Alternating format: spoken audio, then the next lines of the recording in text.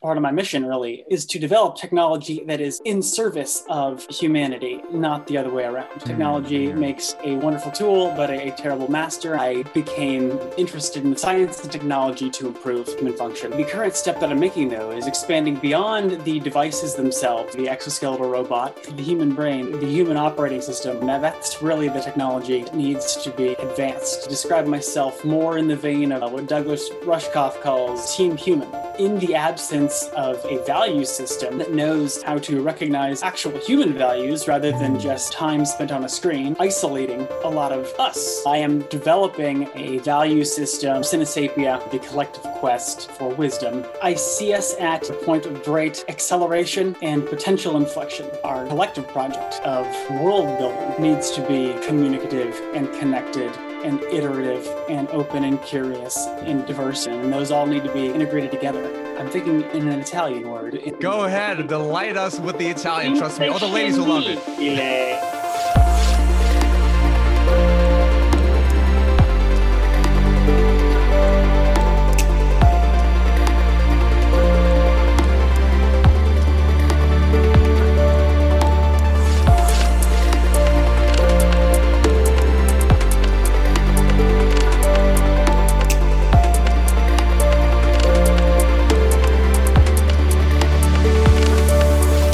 Welcome everyone to another brand new episode of Noetic Nomads. I'm Albert Kim, possible long-lost relative of Kim Jong-un. And with me today is a man who's so smart and good-looking that I'm pretty damn close to switching sides. He's a postdoctoral fellow at the Biorobotics Institute of Scuola Superiore Sant'Anna. That's in Italy, if you couldn't tell. Where as a neurorehabilitation engineer and researcher, he's working to transform the human condition using a variety of ultra-high-tech modalities, including wearable robotics, tactile feedback, neuromodulation, and even brain-machine interfacing. Shout out to Elon Musk. But besides working on the hardware to upgrade us physically, he's also endeavoring to elevate us spiritually with a nascent cultural OS named Cinesapia, which aims at using its core principles to facilitate humanity's ongoing quest for embodied knowledge, which we call wisdom. Nomads, please help me in introducing a connected human being seeking the truth and beauty in all things, a Superman who's come to empower us mere mortals to be supermen, superwomen, and super non-binaries alike. Donning his cape, he goes by Cinesapian, but as one of us, he's known as the one and only Zach McKinney. Thank you so much for coming on today, Zach. My pleasure, Albert. Thank you for that colorful introduction. I'll say it is the most energetic, the most generous, and the most delightfully absurd that I've received. Thank you so much. Yeah. I definitely aim for all of those characteristics. I could have been much more absurd, but I held back for today, knowing your background. Yeah. Yeah. The question of plausibility versus absurdity actually has implications both in culture and also in science. But anyway, I'll leave that rabbit hole for later. Yes, we're here to have a conversation. Yeah, sure. So again, Zach, if you recall how we met, would you care to let our lovely audience know how you crossed paths with a whack job like me? Give yourself some credit, friends. I think we all need to embrace our own weirdness and own it as well. So I'm definitely first in line there. But you and I crossed paths and exchanged some thoughtful reflections on an online platform. The platform was Circle, but the channel/community is Rebel Wisdom. And it's just one of several that I've become interested in of late in the space of collective sense making and exploring to and awakening to the extent to which our current understanding and our sense making institutions and our media are proving to be increasingly limited in the picture they're giving us and our ability to create a common picture and navigate that space as a collective, as a society. So that's the space that Rebel Wisdom explores. You and I exchanged some interesting remarks on their online platform, and I think we've definitely mixed it up in some of the live sessions as well. So I'm here because I'm interested in noetic nomads and what sort of medium that is evolving to be, and sort of how you see it as complementary to your journey. Thank you that you expressed your interest in noetic nomads. I'm hoping one day that, I'm not quite at Rebel Wisdom's numbers. I believe they have something around 220,000 subscribers.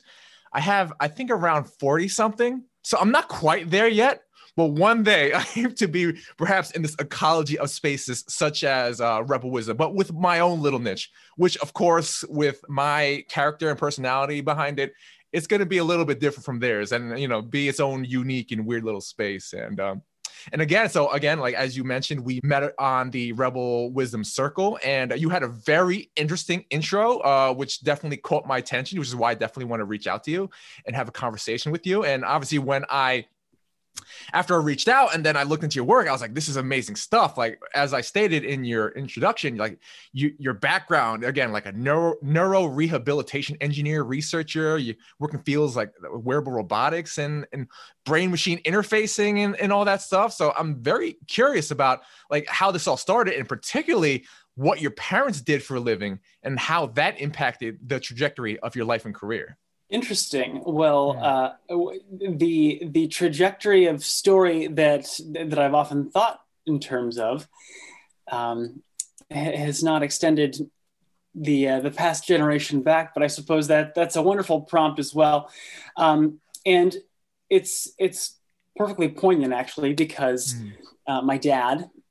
He was a physicist and engineer by training, but he works in media relations in the aerospace industry, and is now kind of freelancing, and he's got a wonderful project called Persons of Infrastructure, where he's applying his insight and his craft in having conversations with people who build the systems and the structures that we rely on in our shared society. And my mom is an attorney, and how that pairs into what my story is developing to be, rather than what it was from the beginning, is a question of communication between different domains. So, I mean, my personal evolution has been from an engineering background.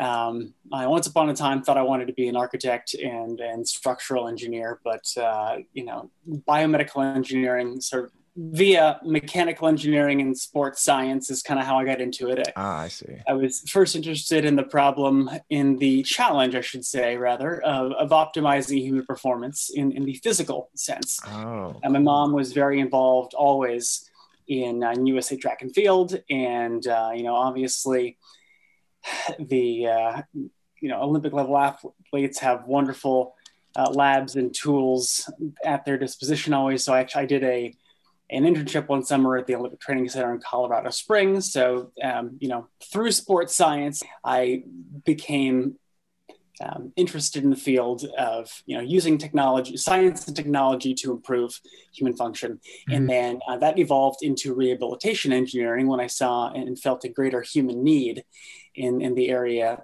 of taking an injured or diseased body and restoring its function to its true potential. And that's, I've explored various different modalities there. And, the ones that you mentioned, I kind of feel this way about all of the areas I've touched, actually, that I've been involved with them just enough to understand what are the capabilities, the limits, the challenges. And ultimately, I don't make any claim to expertise about being a nuts and bolts level precision engineer in any of these fields. And I defer to the wisdom, and I am grateful for the wisdom of all those that I've worked with. But my evolution has been rehabilitation engineering and, into the idea of human machine, human technology interfacing. In the context, I was inspired when I was an undergrad by the DARPA Revolutionizing Prosthetics program, which started back in 2007. And the idea of bionic limbs. And I did my PhD in wearable applications of tactile or haptic feedback for rehabilitation. So conveying a tactile sensation to wearers of prosthetic limbs. And my latest evolution, well, I work in wearable robotics now in my lab. And the current step that I'm making, though, is expanding beyond the devices themselves, beyond the physical. There's an informatic sort of tissue level interaction between technology and humanity, and then there is the physical, the exoskeletal robot. And I'm getting much more interested, though, in the process of human-centered design. How do we actually design our processes for making these technologies in a way that achieves the functional objectives of the user, but is also on a broader scale mutually beneficial to the user, to their community, and to humans on the largest possible scale. So that's my story, and communicating between different areas of knowledge and different domains of expertise is emerging to me as a key theme. And in that vein, I'm working on the IEEE standardization project to develop a reporting standard for neural interface research. We can get into that later. But to bring it back to your question, though, I would say that from my dad, I got a firm and vivid appreciation for the value of communicating complex concepts in concrete and relatable ways. And, I would say it's a skill that I'm aspiring to, and certainly the brevity thing is a work in progress. And then in terms of the legal tie-in, I'm just realizing how all levels of society, from scientific, so by levels, I mean domains. So, scientific research domains, commercial domains, clinical and regulatory domains, end users, medical payers, clinicians, and, even the public agencies that fund our research. These are all different stakeholders in this map, and scientific communication and regulatory mechanisms, so law, are common threads that kind of create a shared infrastructure and incentive framework by which things work together. So I'm traversing all these lines kind of in parallel and trying to weave the threads together. Yeah, and that is a beautiful thread. I mean, I'm glad I got to know about your family and your history, because that just makes perfect sense. And again, you talked about weaving. I literally just had a conversation the other day with an upcoming guest, Bhavan Anisima. She's called the Light Weaver, and she's weaving communication, creativity, and neuro-linguistic programming to create her own little gift to the world. And now you're doing your own weaving, I guess, but I guess maybe yours is more synthesizing and communication between all of these different disciplines, which I find very interesting. And and again, in your intro, which I found so fascinating, is that how you were trying to interface right between the physical and the information layer, right? And the thing that really connected with me beyond that was because I come from a biohacking background. Again, the rabbit hole that I fell into Rebel Wisdom from was the biohacking community. And in the biohacking community, for people who are unaware, it's basically young punks like me who kind of experimenting with their biology, whether it was with supplements or with wearables or with any sort of technology. For example, my ring is an Oura ring. That's kind of a biohacking thing, it tracks my sleep, my heart rate variability and whatnot. And so I was wondering how this dovetails with biohacking, and do you personally incorporate any sort of these like bionics or biohacks into your life? I'm very interested in how you embody any of these principles, if you do, or if it's mostly just your intellectual and career pursuit. That is a great question, actually, and perhaps presents something of a paradox, because while I am a firm believer in scientific processes and the power of data to improve our collective healthcare, I see it as only a complement and part of a comprehensive approach to well-being, and I certainly embody that in my life. In the regard that I don't actually use very purposefully any sort of data tracking device. I have a little point keeping system that I've been implementing lately, to align how I spend my attention and my time with my intention. But I don't wear a heart rate variability monitor or a step counter, or a sleep tracker is one that I've been interested in as additional data to use as a point of reference. But I guess my philosophy of it with my own life is to try, and lately is to develop a greater sense of orientation to my experience and objective points in terms of how I feel the most healthy. And also I spend a lot of time looking at the scientific literature, drawing a best picture, best guess of what are healthy practices. But at the level of granularity of actually tracking my own data, I haven't yet found a particular value for it. Which is not to say that I think that these are wonderful tools, and no, I don't use a tracker myself. So perhaps like I would say maybe it's like you're just going more intuitively by now, like just go with how you feel. I did not mean to make it sound like listening to my body and eating whatever I want based on what my biology is telling me is what I do. As I said, I definitely am very keen on knowing, what's what in the latest and greatest and most comprehensive interpretations of the science.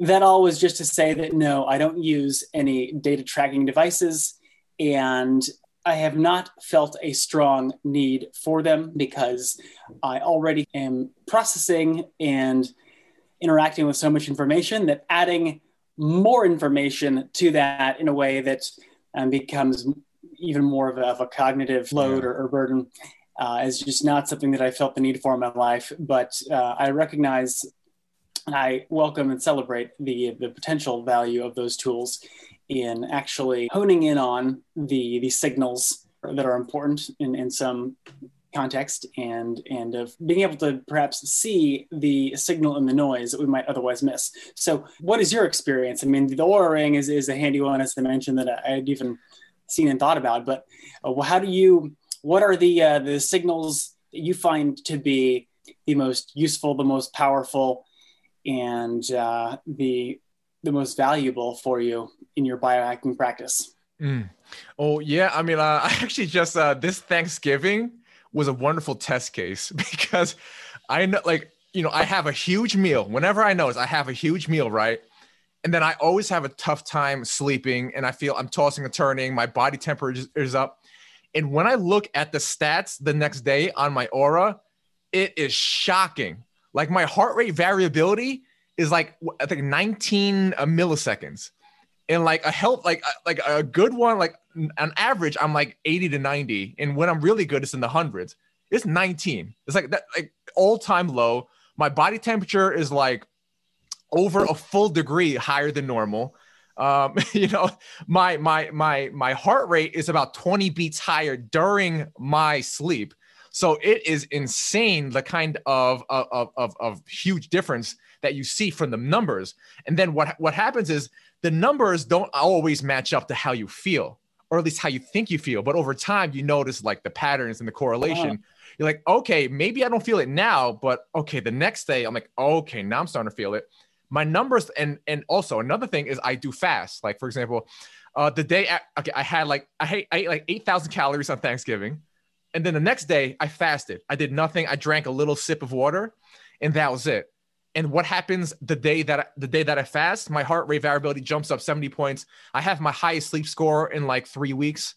And like you can see like, okay, I'm not doing this for no reason. Like, oh, when I fast, this is what happens. When I eat junk, this is what happens.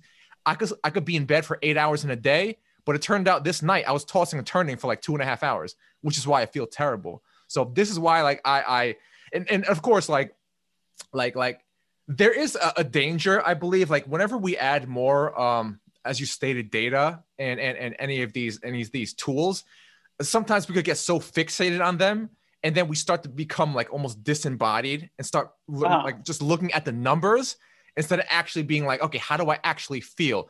Does this actually match up? Like what is the pattern? Not just now, but over time. So that is one of those things. And like before, like I go through these stages. Like I would like, for example, I used to track like for like a period of like 3 months, 4 months, I tracked my blood glucose every day.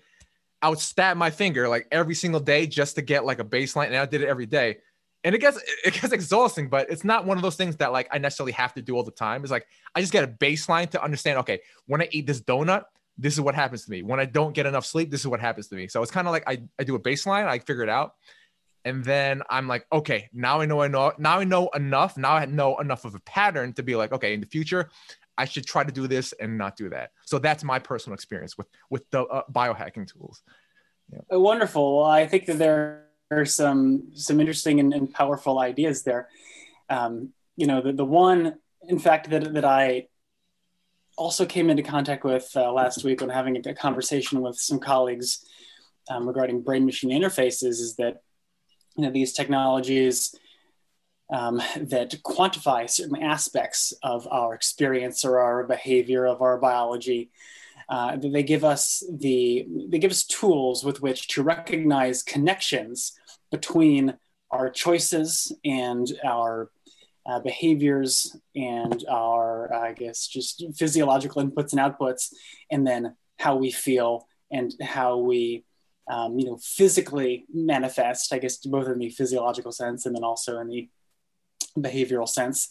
Yeah, I mean the blood glucose monitoring. I was doing a little bit of that for a little while back when I was delving into keto and fasting, and so I mean I've been probing these dimensions of wellness as well, and ever interested in the way that all of these different variables are connected. So both the power. There's a power to the subjectivity that enables us to quantify and to track and to filter signal from noise.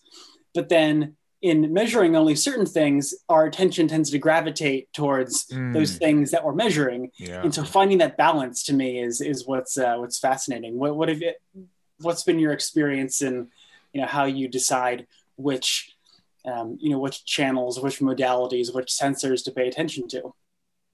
Well, I mean, the thing is, like, I do like kind of these dives in and dives out, like dives in, that, and just like I experiment for a time, and it's just like, well, the thing with an Oura ring is just like it's a one-time payment, and I don't have to worry about anything. So it's kind of like, okay, I buy it and that's it. But other things, like for example, with supplements, if I buy like Quality of Mind by Neurohacker, Daniel Schmachtenberger's company, like, I could take that for a while. Like I'm on it right now, right? And I feel great, but it also costs like $60 a month. And it's just like, like I'm not exactly, bowling where I could just do that all the time. But like certain things, like I have this grounding bracelet, which is attached to the wall socket. And it's like giving me, it's grounding me. And by I forgot exactly how, yeah. So, and it just like, it's like I'm connecting to the electromagnetic field, the frequency of the earth, and I wear this all the time, and it's just like I just kind of experiment. It's just kind of like a natural process because like I'm like I for a long time I listened to, and I still listen to like Bulletproof Radio with Dave Asprey and Ben Greenfield show, a lot of these biohacking shows, and I just kind of like I've been exposed to hundreds and hundreds and hundreds of these different technologies, modalities, so I just like dive in when I feel like, okay, I've pounded it enough it's been pounded into my brain enough where it seems like something I should do, but I'm not like hardcore like that. In fact, I'm way more like, even though you say that you don't really do too much of it at this time, like I'm much more closer to where you are, where I'm just like, selectively do it once in a while rather than like being like some hardcore, like Ben Greenfield kind of type.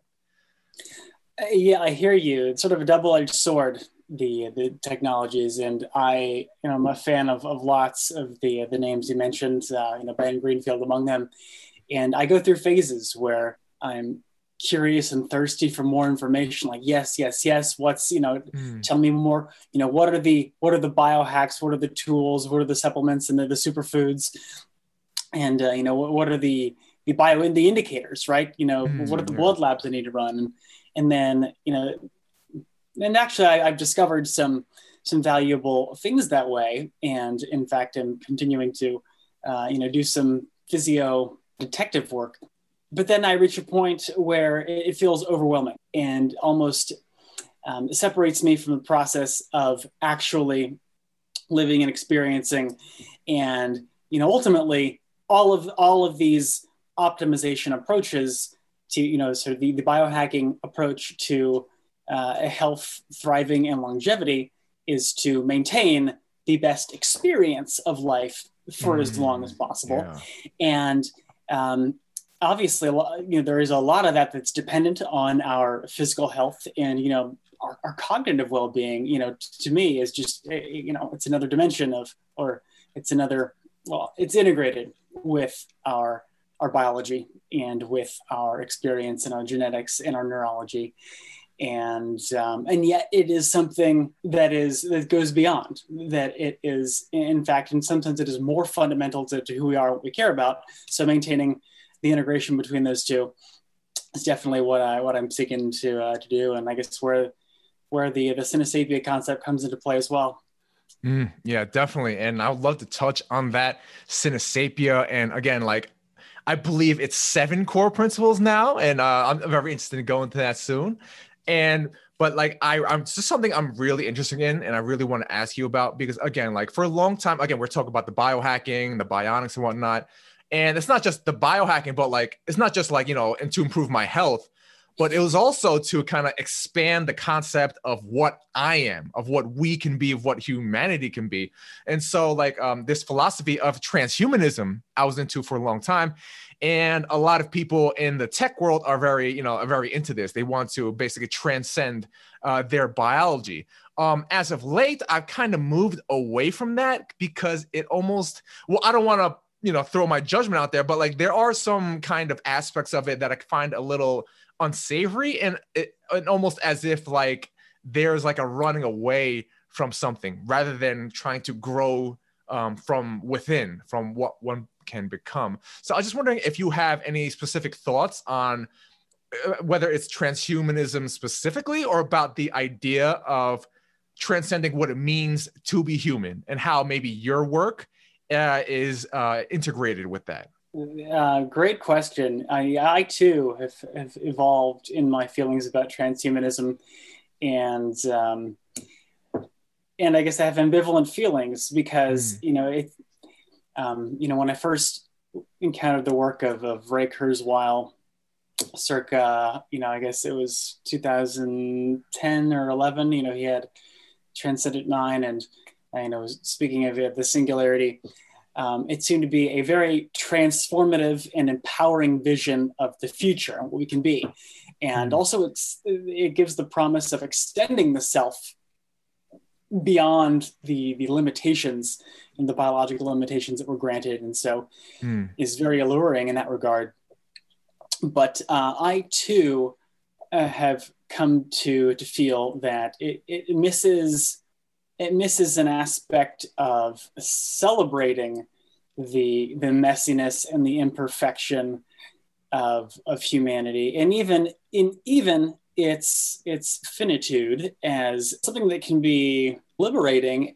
Liberate us to live in and appreciate and make the most vivid and fulfilling experience of the present moment. And so I would describe myself more in the vein of what Douglas Rushkoff calls team human. Yes. I think technology needs to be developed. I guess part of my mission really, as I mentioned, with regard to human-centered design, is to develop technology in a way that is in service of humanity, not the other way around. Technology makes a wonderful tool, but a terrible master, as I believe Tim Ferriss likes to say. And and so many of our assumptions get built into our technologies without even thinking about it. And so, I'm with you in terms of trying to guide. I'm trying to be a steward of technological development in the way that is the most fulfilling and constructive to actual humans and human experience. And in so doing, I'm trying to recognize I'm thinking in an Italian word in the English word. Go ahead, delight us with the Italian. Trust me, all the ladies will love it. The fundamentally separate but complementary value of subjective experience of consciousness, as that pertains to our values and thus how we interact with each other and how we interact with our environment and the different tools and technologies we use to do that. Yeah, I mean, that, as I was going into your work, that's something that I noticed. Like, I really appreciated this common thread of integrating humanity into tech, which I thought was so refreshing because, it's just like this whole tech thing, this whole tech paradigm. And for a while, I was honestly in the camp of a techno utopian. Oh, technology will solve all the problems. Fast forward to 2020, I'm like, yeah, that's not so much. Though it does afford us, it can be used for the good. For example, the fact that I could even, communicate and connect with people with you over Zoom, even though Zoom has its own issues. But yeah, and again, this whole thing about human-centered and about, as we mentioned in the intro and in our talks, is about how you want to also have the communication layer, maybe the software layer, as you want to call it. And in the intro at the Rebel Wisdom Circle, you talked about this thing that's emerging that you're working on and called Cinesapia. So I was wondering if you could enlighten our audience about what this is and what you hope to bring into this world with something like Cinesapia. It certainly would be my pleasure. I would say that the Cinesapia concept is less something that I want to enlighten people with than something that I am developing just as a value system and framework to enable collective enlightenment, and I describe Cinesapia as the collective quest for wisdom via the integration of knowledge across all domains of human experience. And the idea of connection, actually, that you mentioned is one of the what I have posited as 7, I guess, provisional core principles that seem to me to be sort of perhaps useful as requirements for interoperability of human interoperability, really, in terms of knowledge, in terms of being able to have a meaningful and generative interaction with people. But the principles that I have posited are compassion, curiosity, connection, humility, so recognizing the limits of ourselves and of our knowledge, truth, which is a rabbit hole on its own that we can come back to, adaptation or progress or iteration, and finally diversity.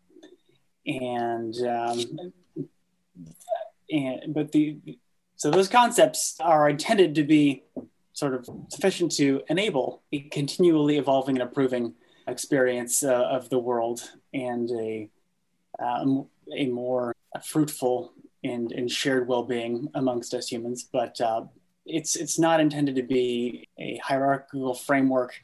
I would love and continue to invite discourse around how to define these principles and how collective wisdom seeking should emerge.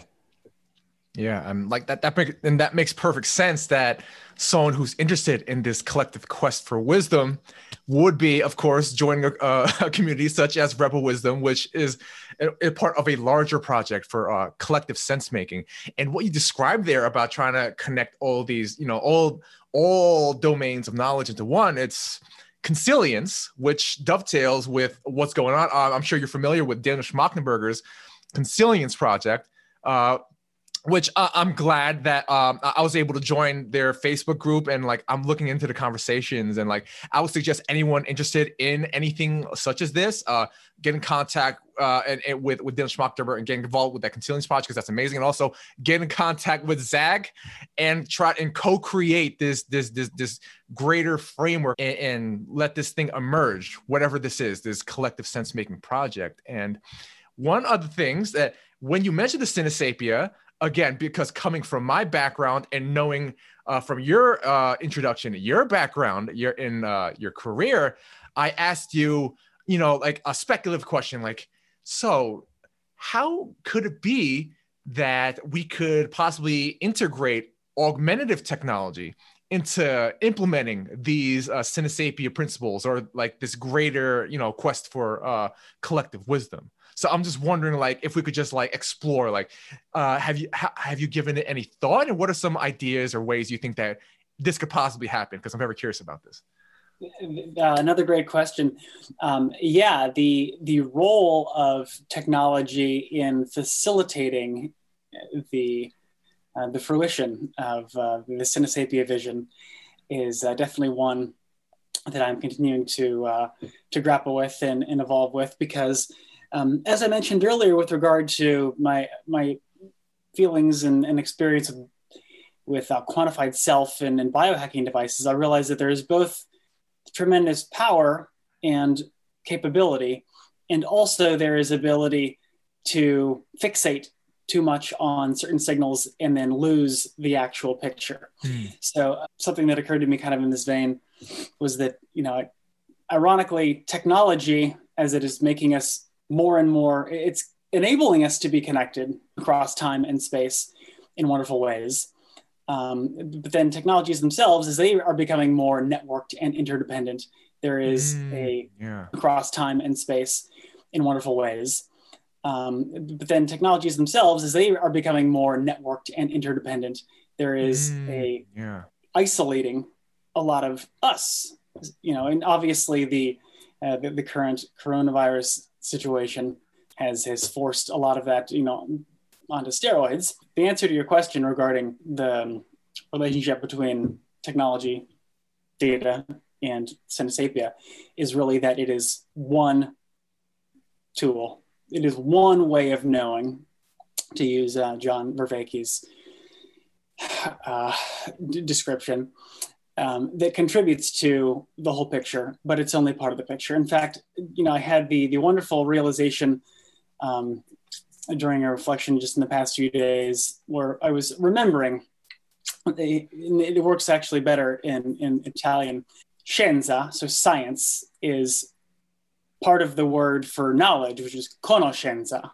And I was reflecting just on how having so science seeks to rigorously evaluate and quantify pieces, but it's not until we put those pieces together that emerges a sense of knowledge, and then on a greater level, wisdom. And then, it works differently in English, but then to a different effect, which I also like, which is, science being a part of conscience. That actually points maybe more directly in the direction of science being only part of the map, only part of reality. And it's, I guess no coincidence to me either, linguistically speaking, that, the word reality and truth has become kind of polarizing, because we can talk about objective and subjective realities. And when we don't specify, reality actually includes both the measurable and the immeasurable. So neurotech gives a great capability to understand the dynamics that contribute to, in a lot of cases to pathological conditions, but it gives us the ability to recognize causes and effects that we might not otherwise be aware of. Countervailing effect where they are isolating a lot of us, and obviously the current coronavirus situation has forced a lot of that, onto steroids, and can provide feedback regarding actually our wellness. That's a science that's young and is growing. So I'll leave that aside. It's a point to navigate with this respect to our wellness, and it can give us a tool to develop a better awareness with ourselves, if you want to talk about it in neurofeedback technologies. But ultimately, if it is fixated on with singularity and not comprehensively including the actual lived elements, then I think it loses its value. So it's a yin and it's a yang, and a symbiotic relationship that I'm seeking to promote. Yeah, definitely. And there are many different ways to tackle this sort of issue about how do we properly integrate with technology. And again, there are, many schools of thought, and we could, mention again, the singularitarians. I don't know if Elon Musk may be in that camp or he may not. I'm not exactly sure where he kind of fits. They're the pro AI. They're the ones who are, talk about the alignment problem and all that. And like, I'm really interested in your specific thoughts on, of course, because this is your line of work. And of course, everyone knows Elon Musk, Neuralink, and what he's doing with brain machine interfaces and brain computer interfaces. So I was like, as someone whose professional works concentrates on the hardware and whose pastime works more on the software. So what are your thoughts on like this future of neurally augmented humans and your work with brain machine interfaces and the rest of kind of like the ecology?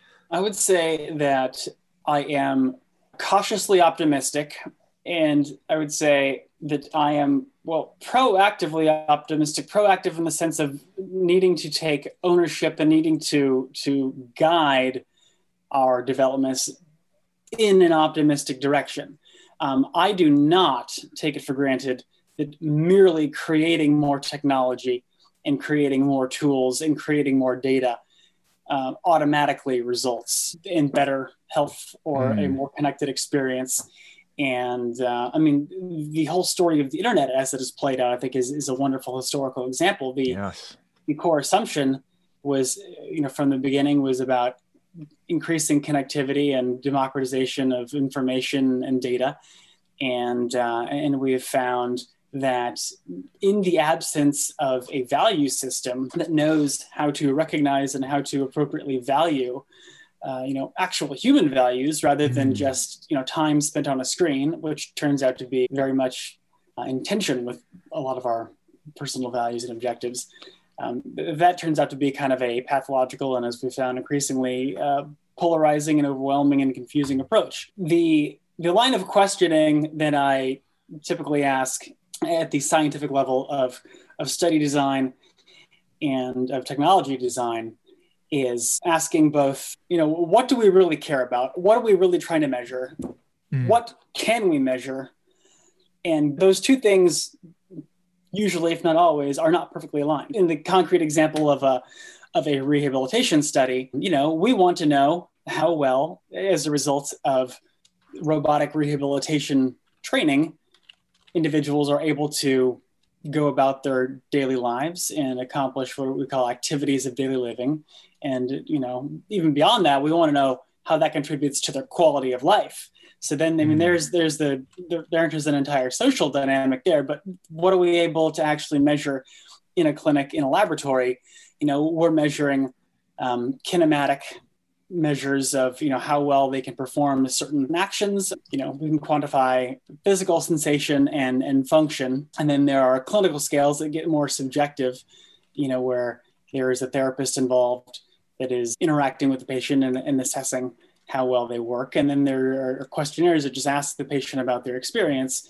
And, we use all of these different levels, but ultimately it's really the experience that counts. So in terms of designing a study to account for that, how you choose your outcome measures at each of those different levels is critically important. And then even the questions that you're asking with your studies in the first place is incredibly important. There's so much of a parallel that I've realized between the scientific process and the process of good communication, which we can get into. But then in terms of technology design, similar analysis applies.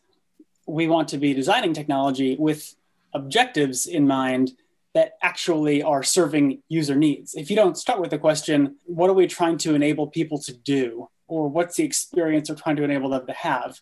If instead you're just thinking about a thing that you're trying to make, then you can make the thing, but the thing doesn't do what you want and or has unintended consequences. So, the perspective I bring is always one of tying the study and or the technology to the human experience. And thank you so much. That's very enlightening. And like, I could definitely see, again, like one of the themes that I've come across and listening to you is like, you really want to transfer and translate, from like one, supposedly siloed domain to another when really everything is connected. And it's almost like you're not even necessarily trying to, or I guess you are connecting them.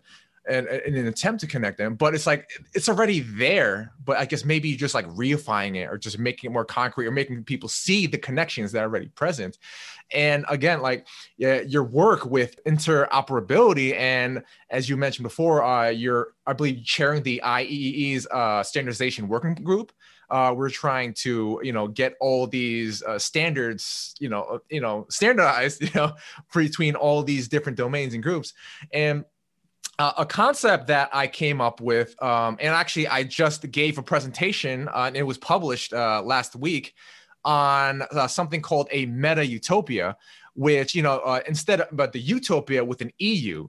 So it's basically meta is transcending and including, and the utopia EU stands for like a good place. So it's kind of like a space for many good places. And so baked into the concept of a meta utopia, instead of being like a utopia, meaning it's not a place, or a utopia EU place, which is one good place, talk about a meta utopia, a space for many good places, and talk about a world where we could have all of these diverse points of view, and then we have some sort of framework, we have some sort of underlying value system which enables all of them to coexist and interact with each other in a generative way. So I'm just wondering, like, how do we kind of translate what you're doing in your work, right? Like, what kind of principles can we also use to transfer this over to, the socio-political world of humans, this messy world of humans, trying to be like, hey, we want to get along, but we have these differing views of reality. We have these different perceptions on what truth is, the most contentious, subject in all of philosophy. So I was wondering what your thoughts is on how do we translate what you've learned and what you're working on into this broader world? That is a question that I find myself exploring often. And I think the one word that I would offer in response is communication. And this ties actually to the standardization initiative. It ties back to what I was saying, or I guess complements what I was saying earlier about the human-centered, scientific process. In addition to tying to human experience, having a common language through which we can exchange information is key. And this is true at the linguistic level, at the cultural level, and it's true at the technological level, where we talk about interoperability.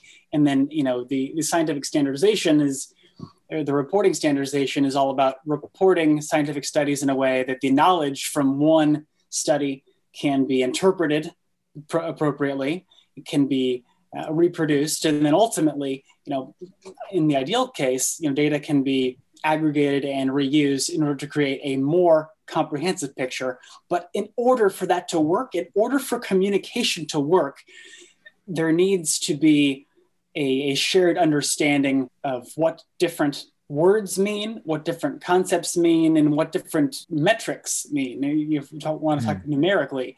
And so what it means to be rigorous in terms of scientific process or communication means that everything is well defined in such a way that it can be retraced and reproduced in some other context, and that's key. We're communicating phenomena or experience to other people and to other, say, researchers in the scientific case. Anyway, to bring this back to communication, the point is to orient ourselves with regard to a shared system of communication in a shared framework of understanding, while simultaneously recognizing that is only a part of the greater reality.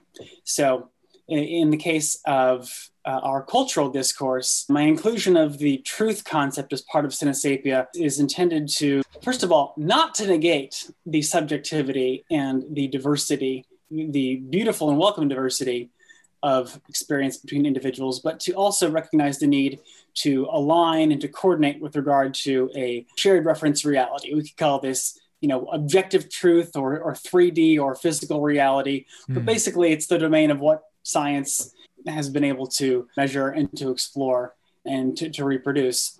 And high quality communication entails both clarity about the information we're communicating, and then also openness and awareness and curiosity in order to continue expanding our models, continue expanding our understanding, and to take a wider perspective to incorporate different, not just different data points, but different ways, different sensor types, different ways of knowing, different types of information, because that is what creates the most comprehensive picture.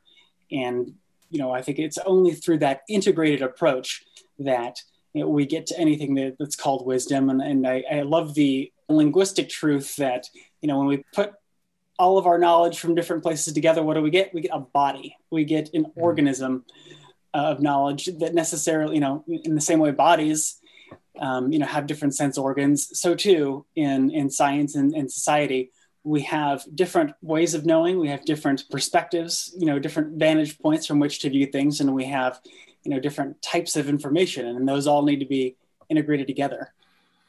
Wow.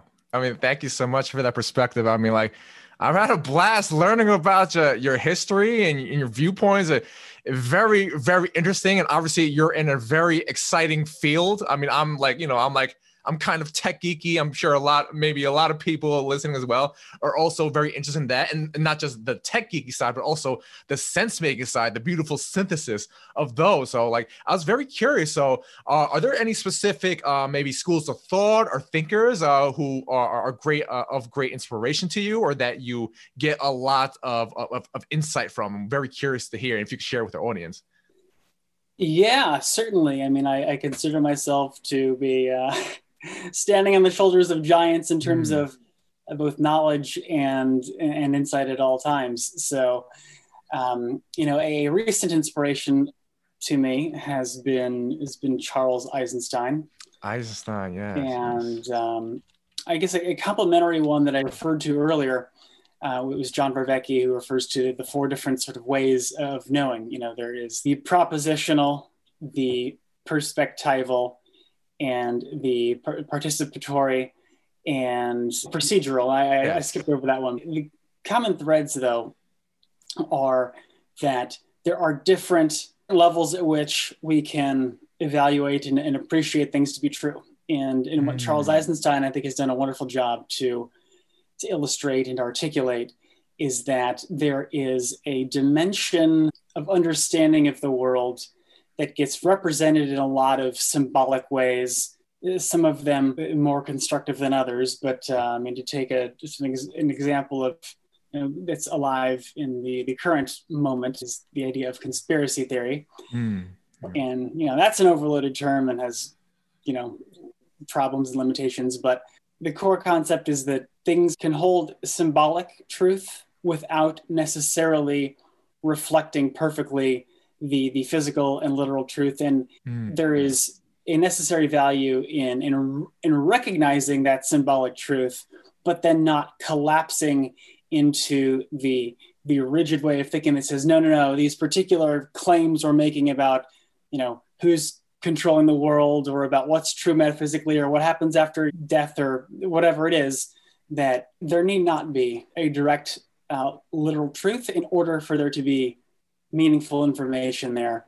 And that the fact that we share and maintain these tendencies and these types of stories is representative of the fact that our physical truth and reality seems to only capture one band, call it one sliver of our net experience. And it's an attempt at sense making, but one that is much less, it's not objective, it's not rigorous, but that doesn't mean that it's not valuable and that it's not a necessary part of the knowledge and understanding picture that we need to create if we want to align and to live together in a symbiotic way at scale.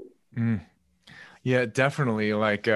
Talk about living symbiotically at scale. Like, there's this metaphor. It's not even necessarily a metaphor. Like, I literally see this next stage, this meta crisis, as like the growing pains of our becoming the human superorganism.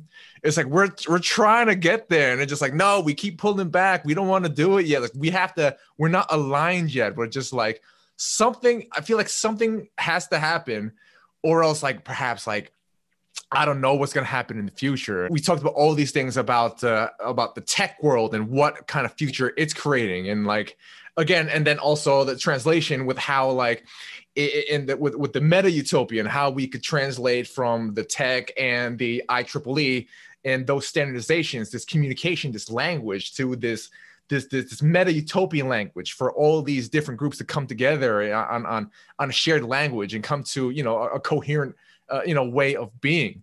So I was wondering, speaking on this future, this maybe symbiotic or not so symbiotic future, where do you see us heading, both in terms of tech and your realm and the overall tech world, and the overall, world, the messy world of humans? Where could we be heading, and where would you like to see us heading?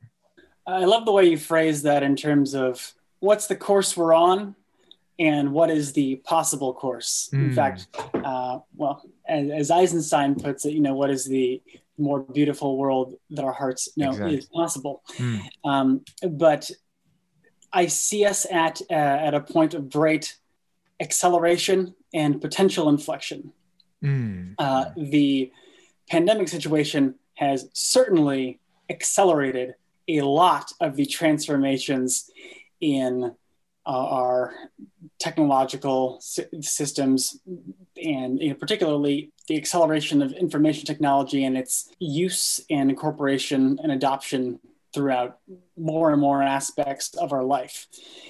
And, as I've understood, the tech sector is as alive and well as ever. And yet, on the other side of that, they talk about what's called the K-shaped recovery, where forward-thinking, technologically advanced approaches and solutions that are solving the problems that are salient to us now are getting accelerated, but that a benefit is getting concentrated in certain domains and sectors at the expense of everybody else. So what I see is we're at a point of disalignment between our technological development and our human values. And I see us at a point of increasing awareness about that. And that is something that I really am trying to take a hold of and to facilitate with everything I'm doing with Cinesapia, with scientific reporting standards.